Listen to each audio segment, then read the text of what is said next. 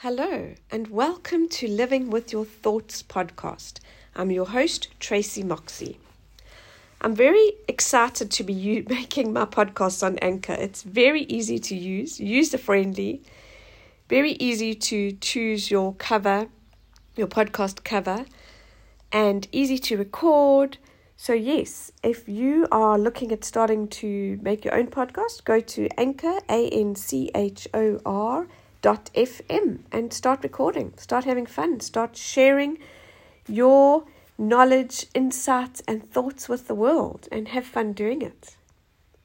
So today I want to talk about the $1 million question. What do you think of you?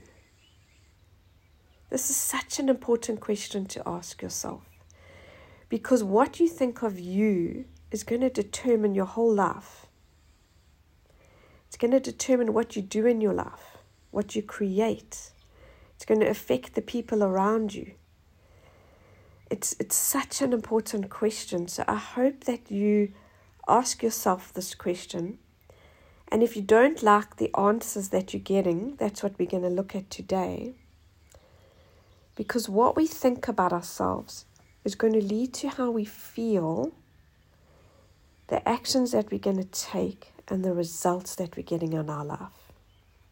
So I'm asking you again, what do you think of you? So many of us do not value ourselves. We do not see our worth, our value, what we can add to this world. We are all here for a reason. We all have value. We all have something that we can share with the world. And until we acknowledge that, until we realize that, we just bumble along. So let's not bumble along anymore. Let's figure out who we are. Let's appreciate who we are. So when we are having destructive thought patterns, we want to switch that over to having constructive thought patterns. But the thoughts that you're having about yourself, I want you to embrace them. I don't want you to squash them down. I want you to have that thought, have that feeling, and I want you to start looking at why you are having those feelings. Those feelings and thoughts are guides, people. It's a guide to get you where you should be going. It's a compass to head you in the right direction. So don't ignore them. They're so important. You know, your feelings and thoughts will be very dependent on your values. So you need to understand what your values are, but we're not going to talk about that now. Need to understand what your values are. But say, for instance, you are having thoughts about regret. You're regretting things that you haven't done in your life. You're regretting things that you have done. Okay, so that regret, what are you regretting? What are you regretting not have done? What are you regretting not have taken the time to get more involved in and done? Where does the regret lie? Because that's going to have an impact on your value.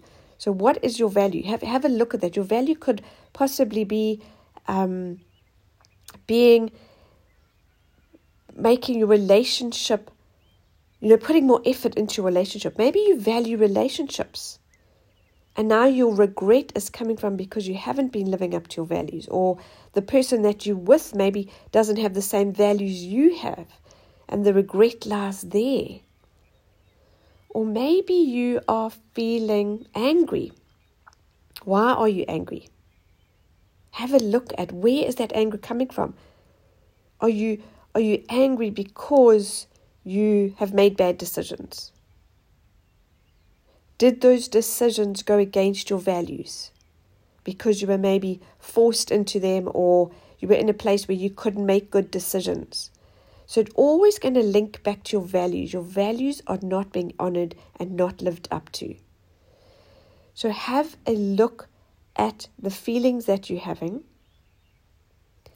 because these feelings are going to lead to repetitive habits because of your repetitive thoughts. So you want to start breaking those habits. And the way to do that is to observe your habits, observe your feelings, okay? So what you will find is by not addressing this and not looking into it, not observing, you're going to be buffering. You could possibly have addictions that, you're Netflixing too much, you are eating too much, you are doing something too much. That's an addiction.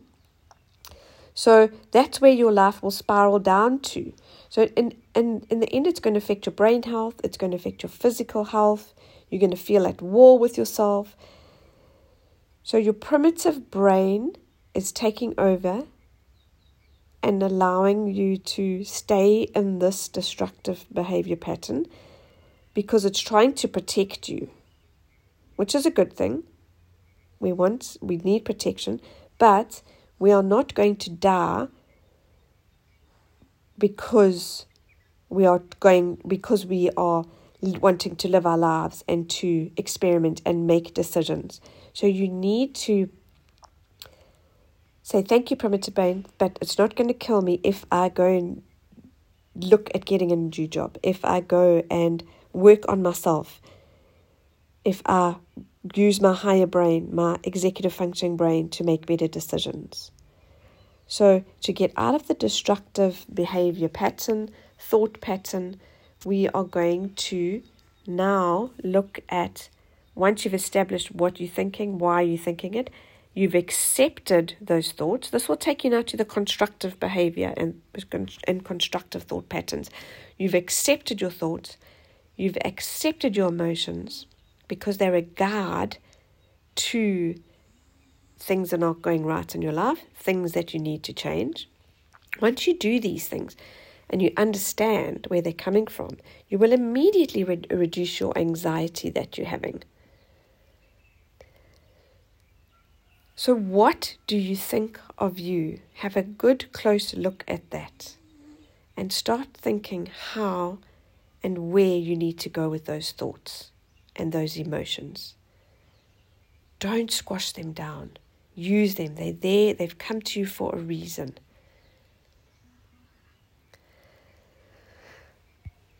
So, my tips today on what do you think of you? Number 1, accept those thoughts and emotions. There's a reason for them. Understand why you are having them. And then you can change those destructive thought patterns and habits into constructive.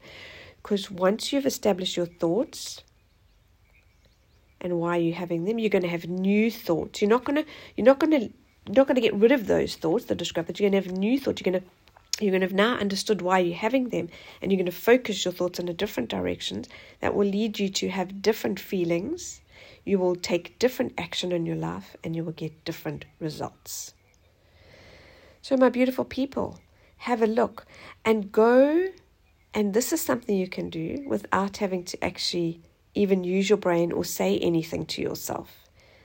If you're not feeling good about yourself, go and stand in front of the mirror. Go and high-five yourself right now.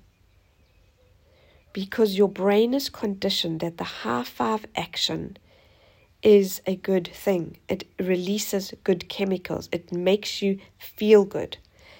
The first time you do it, you may laugh. You may think it's silly. You might cry. It doesn't matter. You can release a whole lot of emotions. And each day that you do it, it starts to rewire your brain.